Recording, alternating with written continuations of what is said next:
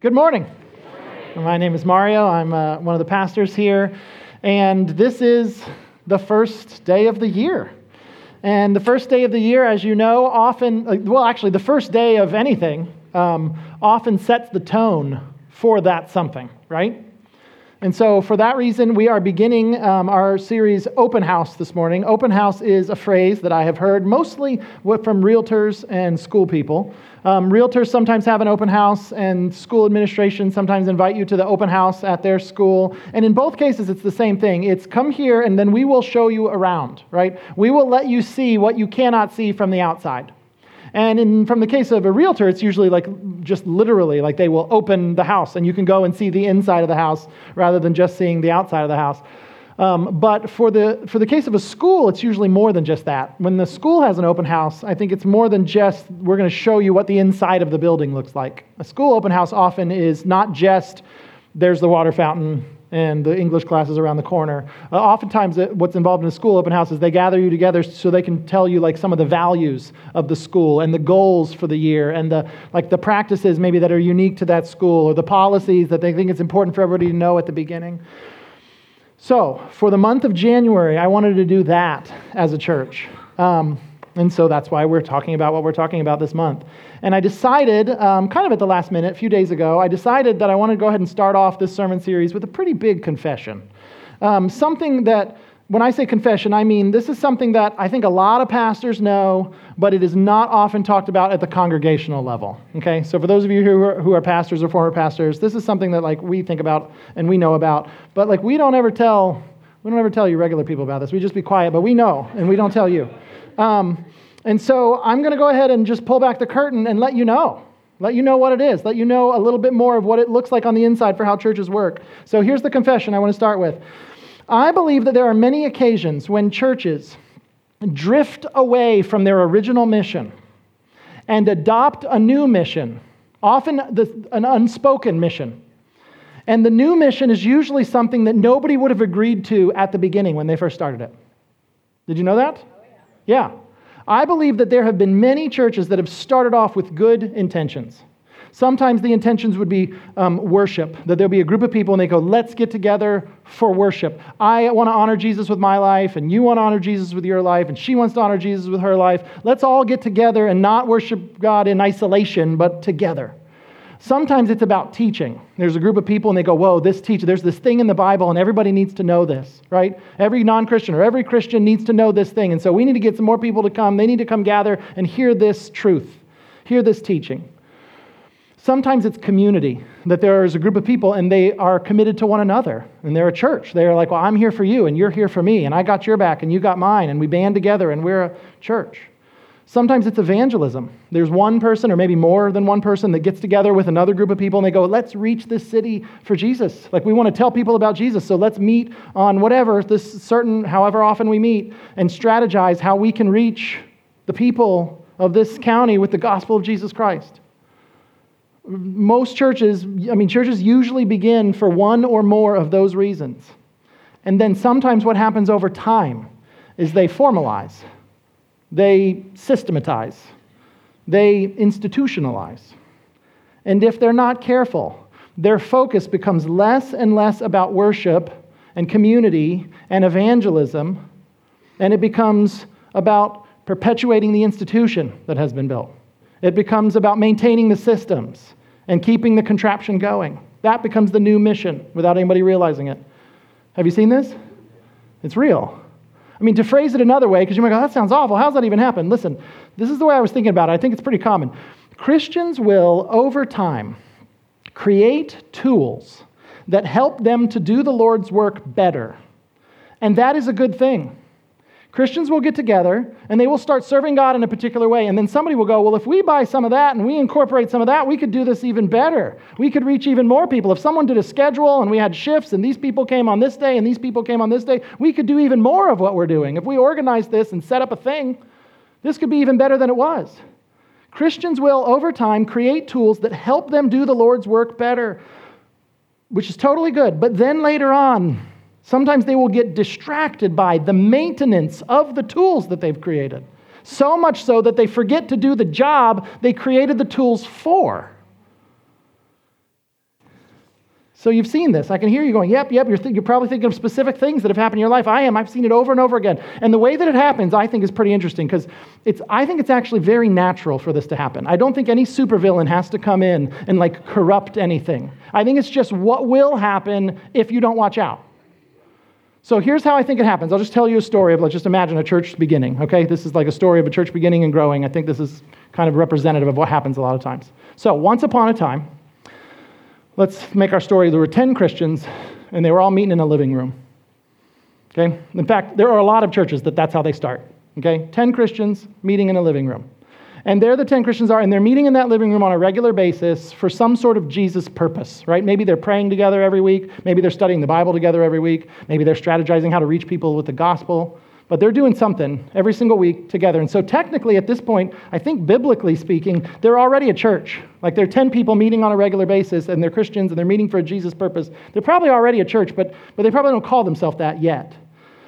But what happens over time is the 10 Christians in the living room don't remain 10 Christians in the living room.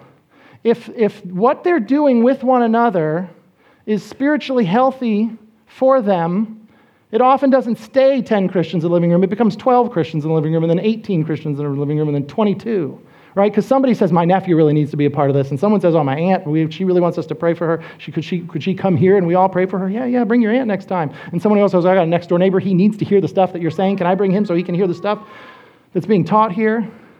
And one day, somebody gets up and goes, we can't fit the 30 of us in the living room anymore. What do we do? And somebody goes, well, so-and-so's got extra space in the back of his warehouse. Why don't we meet there? Everyone goes, that's a great idea. There's more space there. But where are we going to sit? We're not all going to drag our couches to the warehouse. And then somebody goes, well, I'll buy like 50 chairs, right? And everyone goes, oh, thanks, Todd. All right, and they buy 50 chairs, and then boom, there they are in the warehouse. And it's better than it was before because there's more people that are able to minister to one another and do whatever it is they were doing. And then as time goes on, somebody says, it would be even better. It'd be cool if we could have, if the guy who's talking could have a microphone and some speakers, and we didn't have to strain to hear him. Man, that would be good, right? Because we don't have a nursery. We're just holding the baby, and the baby's screaming, and it sure would be nice if I could hear him. Just crank that thing up. That'd be nice. And so somebody goes, well, I'll do that. And so they spend some money, right? And they buy a microphone, they buy some speakers. Maybe they buy some more chairs at this point. At some point, maybe what happens is somebody goes, I feel like this teaching, though it's very good, would be even better if the person who was devoting themselves to the task was able to devote themselves to the task more. Like they have a job, and if they weren't doing it on the side, I think the teaching would be even better. And so maybe the guy comes up with this, or maybe somebody comes to him. I don't know whose idea it is, but somebody goes, hey, Mr. Best teaching gifting out of the rest of us, you're an accountant. You work 40 hours a week as an accountant, and you're doing a great job, but is there any way you could just work 20 hours a week as an accountant? And then put 20 hours a week into just really studying the Bible and trying to teach us the Bible as good as you could. And the guy goes, well, I couldn't afford, I got a family to feed. I wouldn't even be able to, I'd be kicked out of my house if they did that. Well, no, we'll all pitch in and we'll pay you for the 20 hours so that you can only do 20 hours accounting and you can focus on that. And he goes, well, that would be great. And then imagine he does it and the quality of the teaching goes up because he's focusing on studying the Bible and teaching the people, and it gets even better. And these kinds of things keep happening until you end up with a church like this, right? You end up with some church building where there's this large group of people and they own their own building, and they've got I didn't count them, a zillion lights, right? And there's an electrical bill counted to that light, so people got to give money because they keep the lights on, because you could meet in here in the dark, but we never have because that's not fun. And there's we got to pay a water bill because it's just, you get to the point where it's a more complex system than it used to be, right? And now you have a system that is, I would say in a lot of ways, it's costlier, but better, right? It's costlier in the fact that there's stuff that we didn't ever have to worry about and things we're buying and stuff that we're spending. But in some ways, it's better. We're able to reach more people and make a bigger difference than we were before. And so these things, even little things that you don't think about it, are incredibly convenient and effective, but they cost money. Things like air conditioning. Oh, fantastic. You could do church for a lot cheaper without heat in the winter and AC in the summer, but it'd be real hard to get people to show up for that, or without bathrooms. Did you know that you don't have to have a bathroom to have church, right? You can just do a church with no bathroom. I mean, not in America. There's building codes, whatever. But But you have to, like, you could do church without a bathroom, right? Like, in fact, for most of history, they did, right? We just take it for granted. We live in a country where there's always a bathroom around the hall, and so we just think, we don't notice, like, how fantastic that is. But I just want to remind you, most people throughout history didn't even have that, right? But here we are, right around the corner. You got a problem, you can take care of it in private, okay? But here's the thing. That costs money, right? It costs money to build the bathroom. It costs money to clean the bathroom. It costs money to maintain the bathroom. I think it costs money every flush, right? I mean, we don't charge you a nickel a flush, but I think it is. And here's the thing. No one thinks that's a bad idea. I've never heard anyone that's like, oh, Good News Church, wasting all their money having toilets over there.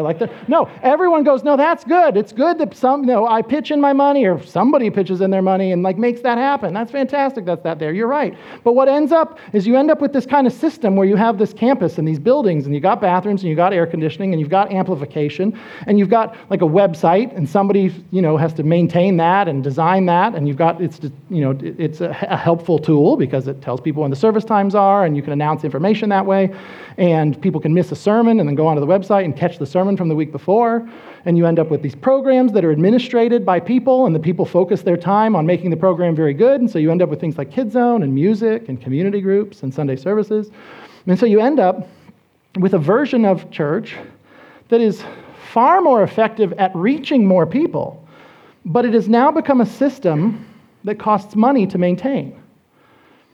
Now, so far, that's not a problem. Okay, I don't think that's a problem at all. In fact, I think it's a good thing. I think that God expects his people to systematize things and make them better for accomplishing his mission, and even for people to use their money to accomplish his mission. But once you've created a system that costs money to maintain, a new pressure arises that wasn't there before. This is the confession part. This is the part that, literally, I almost don't know any pastors that say this out loud, but this is the thing you need to know. At some point, the people in leadership realize something, and the something that they realize it either subconsciously or they realize it consciously. But at some point, it dawns on the leadership that doing the mission of the church doesn't pay the bills. So the mission of our church, and hopefully you already know it because it's on the walls when you walked in, but it's love God, love each other, love people who don't know God yet. In fact, I think the full version is we exist to glorify God by loving God, loving each other, and loving people who don't know God yet. And when you love God and when we encourage you to love God, that is wonderful. That's our purpose here. And yet, you loving God does not pay the electric bill. And you loving others does not pay the water bill. And you caring for people who don't know God yet doesn't pay the salaries of people here or keep the programs going. Doing the mission doesn't pay the bills. Oh, well then what does pay the bills? Attracting and keeping donors is what pays the bills. That's the secret, okay? Attracting and keeping donors is the thing that keeps the tools working. That's the thing that keeps the contraption going. And so, without realizing it, churches, if they are not careful, can begin focusing on doing whatever it takes to maintain the system, even if the system is no longer accomplishing the mission that it was made for. And I've seen that happen over and over again.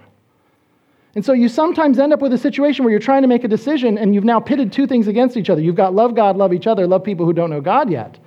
And then you've got keep and attract donors. Which one do we pick, right? Now, hopefully it's obvious. Well, we should love God, love each other, and love people who don't know God yet, no matter the cost. But sometimes it doesn't seem so easy. Sometimes in the moment, it doesn't seem like a right and wrong, mission, not mission sort of thing. Sometimes you're in a situation where we go, well, in order to do this good thing, we got to keep the contraption going, which we need to make these decisions right here, even if sometimes they're not helping us do what our mission is. Like, here's an example. You might be in a situation where you go, what would be good for the people of the congregation would be to teach maybe some of the difficult portions of the Bible. Maybe we need to teach portions of the Bible that are offensive to the broader culture. And somebody says, yeah, I think that would actually help people love God more if they understood what he's revealed more. I think it would help people to be able to love each other and love people who don't know God yet if we know what God's revealed. And then somebody goes, yeah, but if you say that out loud, it's going to be hard to attract and keep donors. So maybe we should just leave that to the side. Can you see how that happens?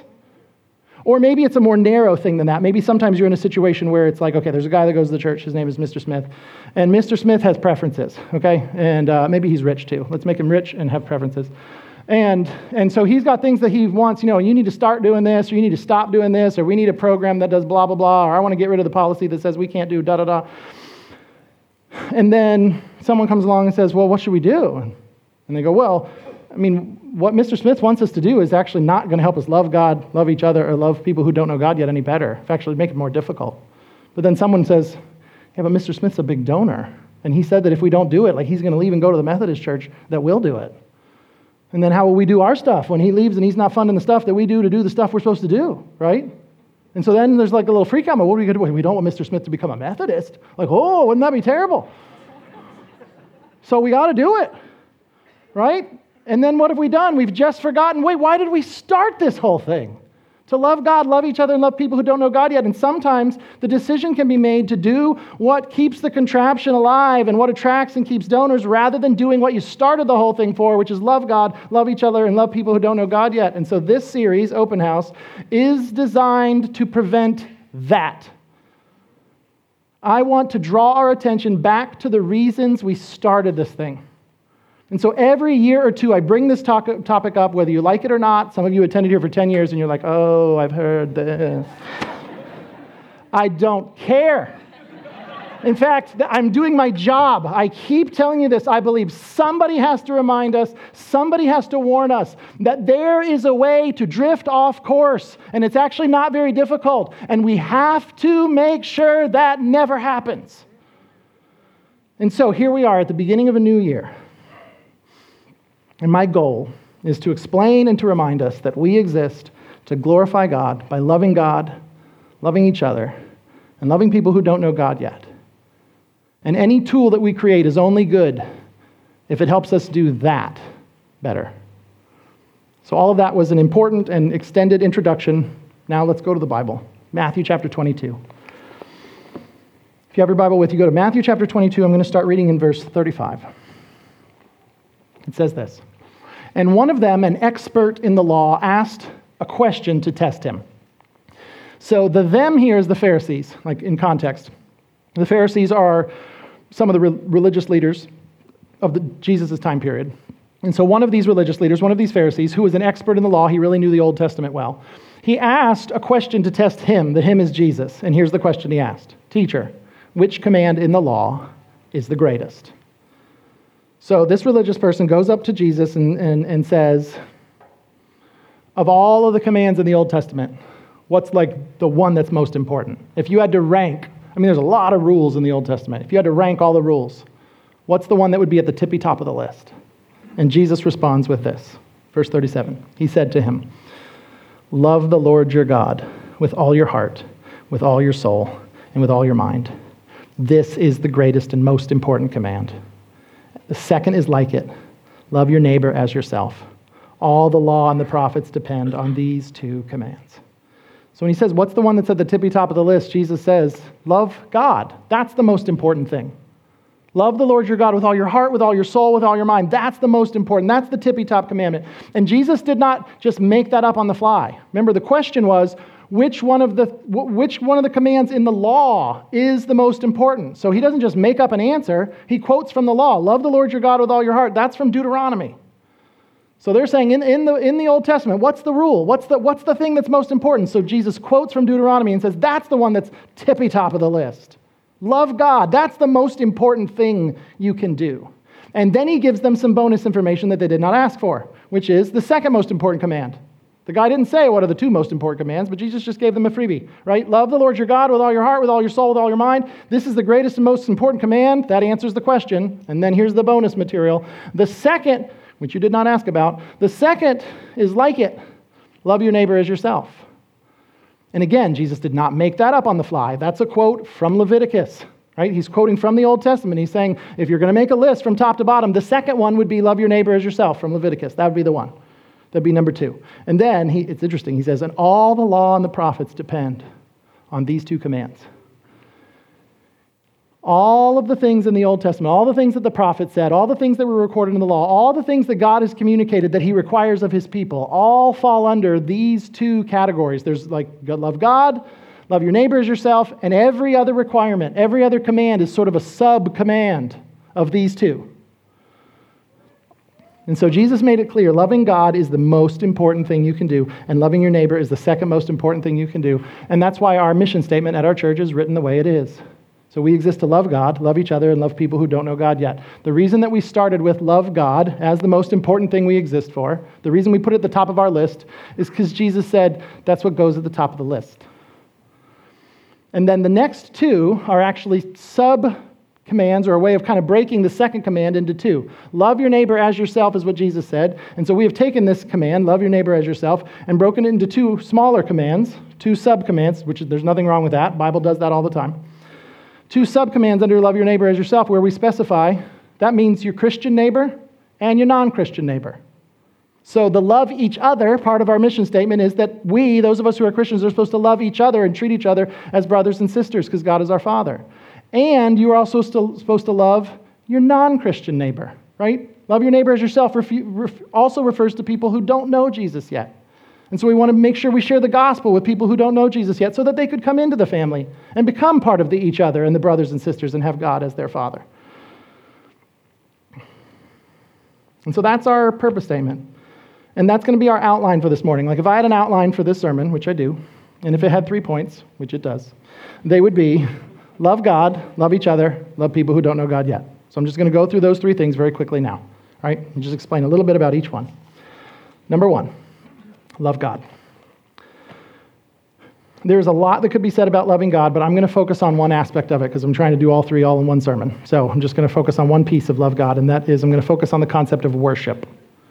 What does it mean to worship God? We are to love God in such a way that we adore him and we worship him and value him above all else. And so what I want to do is I want to go to the only verse in the Bible that I'm aware of that defines worship. I only know one verse that says a thing and then says, now that's what worship is. And it's Romans 12, verse 1. Romans 12:1 says this, "Therefore, brothers, by the mercies of God, I urge you to present your bodies as a living sacrifice, holy and pleasing to God. This is your spiritual worship." So the Apostle Paul wrote this to the people in Romans, and it's interesting. After he says what he's urging them to do, he says, this is your spiritual worship. Like the thing that I just described, that's worship. Well, what is it? What's the thing that's worship? Well, before I even get into it, notice, it says, "Therefore, brothers, by the mercies of God." So I wanted to start off by, before we even say what worship is, I want you to realize, I think it's important to realize this, worship is a reaction to the gospel first. That we don't worship because we go, well, there's a great God and I need to worship him so that he likes me and so that I can earn for his love. No, God shows us mercy first. That God sent his son, Jesus Christ, who came into this world and he died on the cross for our sins and gives us forgiveness. He gives us grace, and in reaction to his grace, we love him. Because of his mercy, we worship him. And so this verse says, by the mercies of God. Paul thought there was some connection between God's mercy and then this is what I'm urging you to do. Now, what's the thing he urges you to do? The thing that he says is your spiritual worship. Here it is. Present your bodies as a living sacrifice. That's the thing. You want to worship God, you want to love God, that's what you do. You present your body as a living sacrifice. What's that mean? I think that little phrase, present your bodies as a living sacrifice, is something that probably made a ton of sense in their culture and not so much sense in ours. Because in their culture, presenting a body, particularly the body of an animal, like a dead body, and putting it on an altar and offering it in order to appease or to please a deity, that would have been something that was very common in multiple cultures back then. People that were familiar with the Old Testament, like the Hebrew people, as they were following God and worshiping him according to this first half of the Bible, they would have done that. They would have had sheep and goats and oxen, and there would be times where they would take them to an altar, and in order to please God, or in order to have forgiveness of sins, or in order to do whatever the sacrifice was for. But in order to please God, they would have this animal, and they'd put the dead body of the animal on an altar, and I think sometimes they'd burn all of it, sometimes they'd burn part of it. But that was what a sacrifice was. They were used to this. Like they understood this idea of giving a body over to God as a sacrifice. And not just them. That idea is not unique really to the Old Testament. There were pagan religions at the time that this was written in the Roman Empire, and they did it too. They also had temples, And there were people that worshiped all sorts of gods, and they would go to the temples of these gods, and they would offer some sort of animal carcass as a sacrifice to please their deities. So Bible people and non-Bible people all understood this idea of presenting a body as a sacrifice to a god. They all got that. Now, you probably don't. You probably didn't do that this week, I'm guessing. Probably none of you have done it in your whole life. But they all knew that stuff. And so into that culture, he says this: you want to worship God? This is what you need to do. Okay? By the mercies of God, I urge you to present your body as a living sacrifice. How do you worship God? You need to offer him you. Not the body of some animal. Present you to him. And just in case anybody would take this like so literally or the wrong way, that they're like, does that mean like I get up on an altar and like I kill myself, suicide sort of, like set myself on fire? No, he's pretty clear here. Present your body as a what? A living sacrifice. Give you to God, not a dead you. Give an alive you to God. That's what it means to worship. That is your spiritual worship. Give God your whole life. And so at Good News Church, we try to be really clear. Worship is not a style of music. Worship is not a special thing that we do on Sunday morning, and then you go and live your regular life, and then a week later you come back and we worship for an hour, and then you go do whatever, non-worship, and then you come back and worship. No, that's not what it is. Worship is you living your life for him.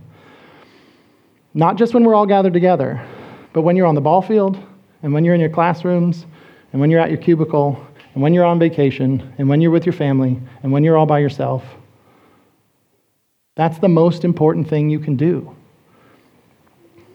So that's love God. Number 2, love each other. For love each other, I want to take you to Acts chapter 2. I want to read you a story that's from the very first church that there ever was. I want to read you just a little bit about this church. Acts chapter 2, starting in verse 41. Here's the story.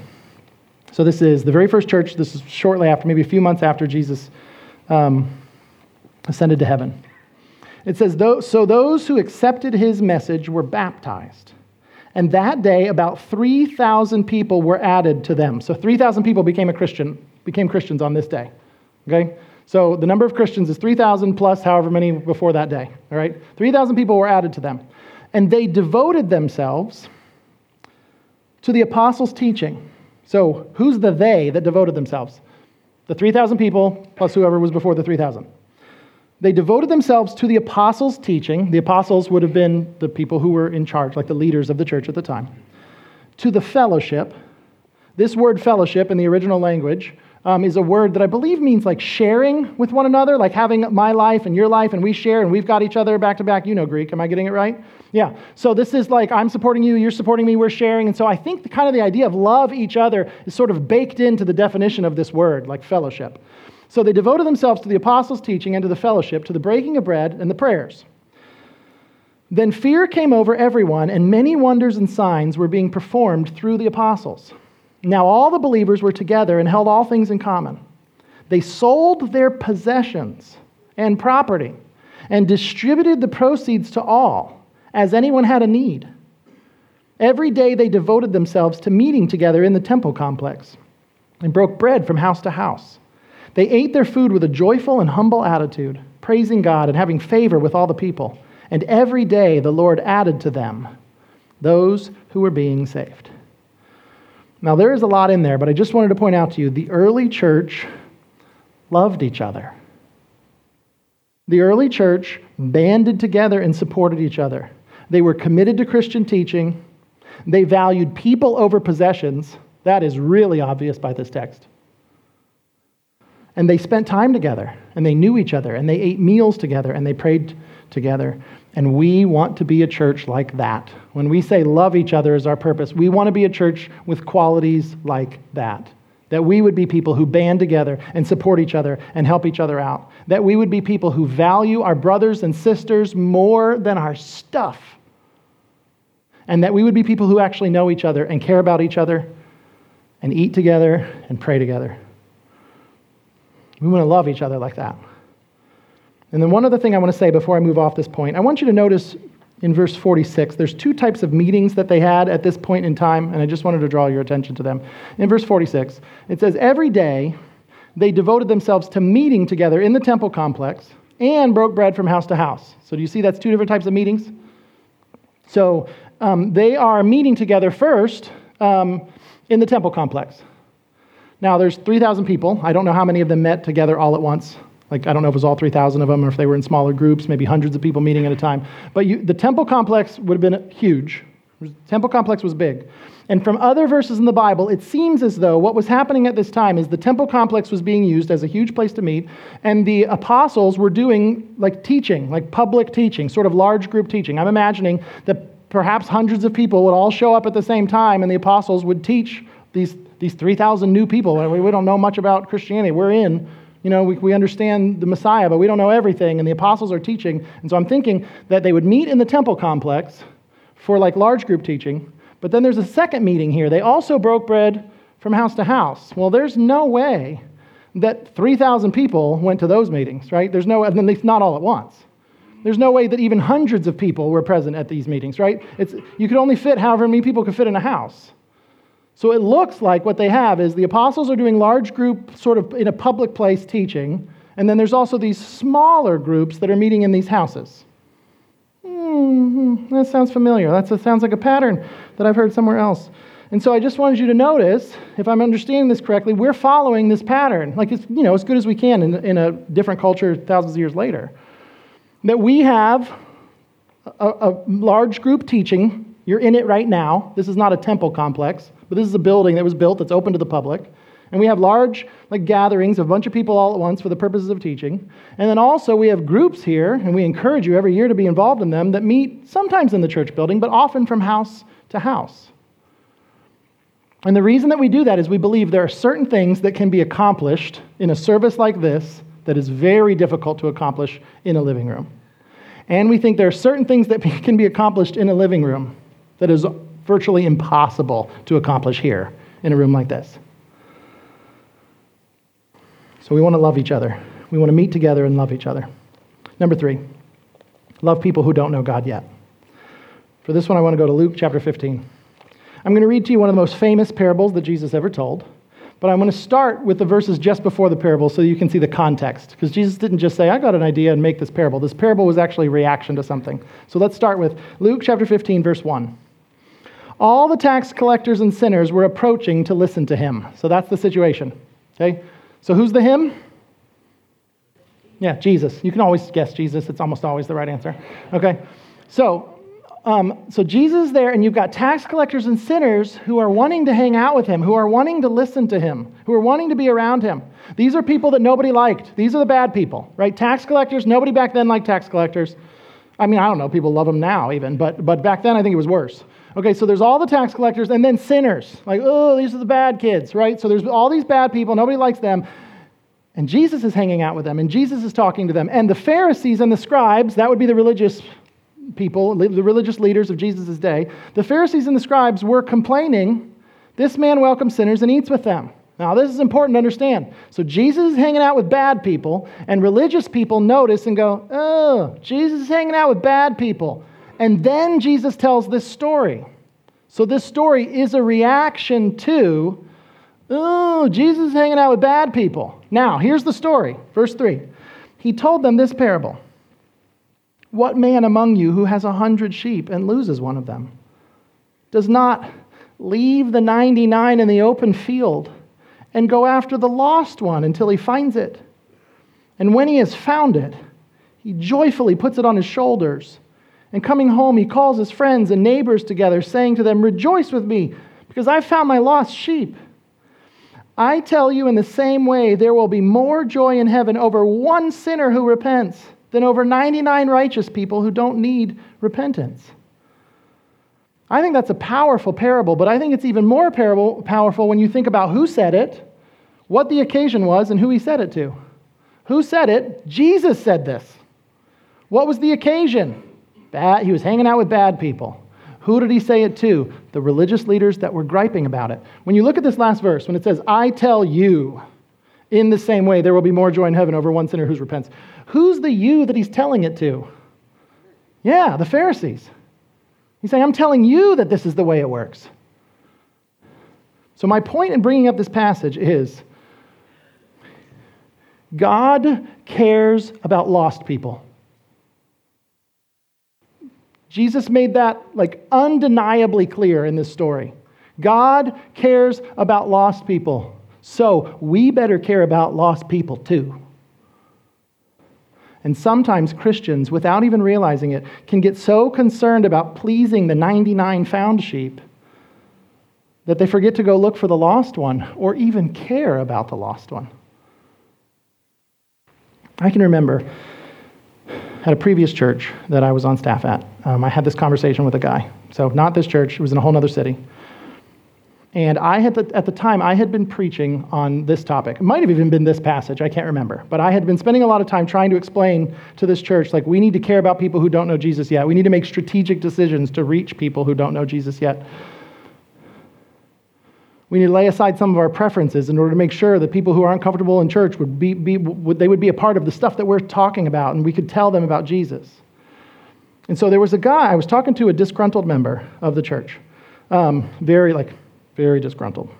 You can see why that word has the word grunt in the middle of it now that I think about it. Okay, so he was very upset. I think he was. And he was upset because some of his preferences were not happening at the church. Some of his expectations were not being met. And they were, I think if I remember correctly, it's been a while, I think one of his things that he was upset about was the music style at the church. He did not like the music style of the church. And there may have been more to it than that. And he might have also been unhappy with the dress code or the lack of dress code, because sometimes churches will just let you wear anything. And so he was upset with something like that. I don't remember exactly, but I just know it wasn't anything theological. It wasn't anything biblical. It was just preferences that he did not like. And so he was there. And so I walked down the hallway, and he was at the end of the hallway. And at this particular church, we did not have our own building.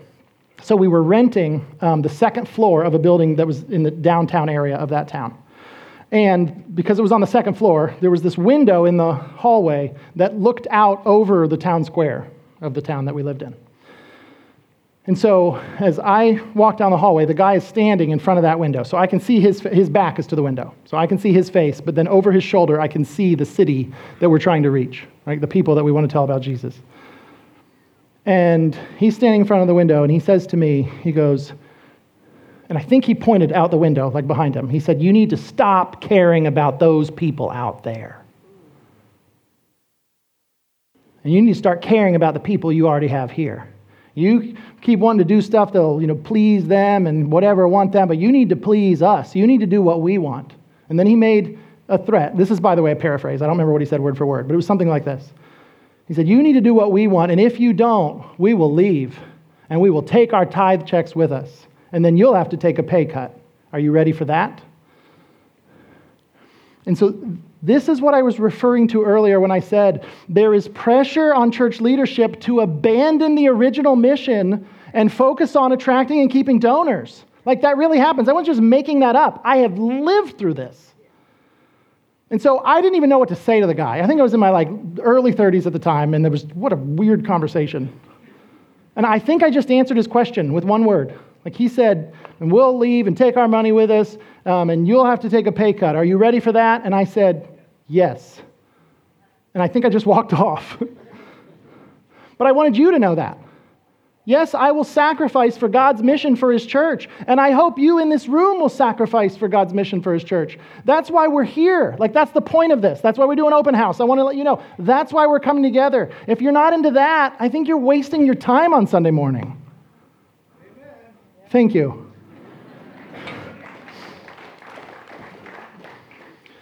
So one day, let me end with this. One day, Good News Church will be no more. I think it's important for you to know that. Hate to end on a downer, but I'm gonna. One day, Good News Church, the organization, will be no more. What will happen to this church is what happens to every single church. It will exist for a while and then not. Just like this happens to everything. Nonprofit organizations exist, and then one day they close their doors. And businesses start and go for a while, and then eventually every business goes out of business. This happens to everything. People live, and then they die. Right? Everything has a shelf life. So all churches, all nonprofits, all businesses, all people eventually come to their end. And then the new ones begin. New churches get formed. New businesses get started. New babies get born. Okay? Circle of life. So one day, Good News Church, I don't know if it'll be 2 years from now. I don't know if it'll be 200 years from now. But one day, Good News Church will exist no longer. And this is what you need to know. And on that day, the kingdom of God will go on. And that's the thing we live for. That's the thing we seek first, according to Jesus.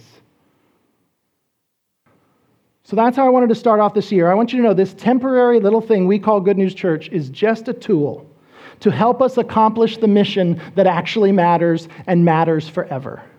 And so step one is knowing the mission of the organization. Love God, love each other, love people who don't know God yet. And then step two is know that the mission of the organization is more important than the organization. You following me? All right, we'll do more next week. Let's pray. God, I thank you for the ability to say this. I even thank you that I get to say it to a room full of people that are going, yeah, we get it, we want that. Because I feel like I've said this to people who went, how do we get rid of him? So I thank you. I thank you for this morning and this reaction and these people. And I just pray you'd help us to do it. I pray you'd help us as a church to love you and love each other and love people who don't know God yet. I know that it's not enough for just the leadership to think that's a good idea. Like the church will do not what the leadership says, but really, like when you get down to it, the church will do whatever the church does.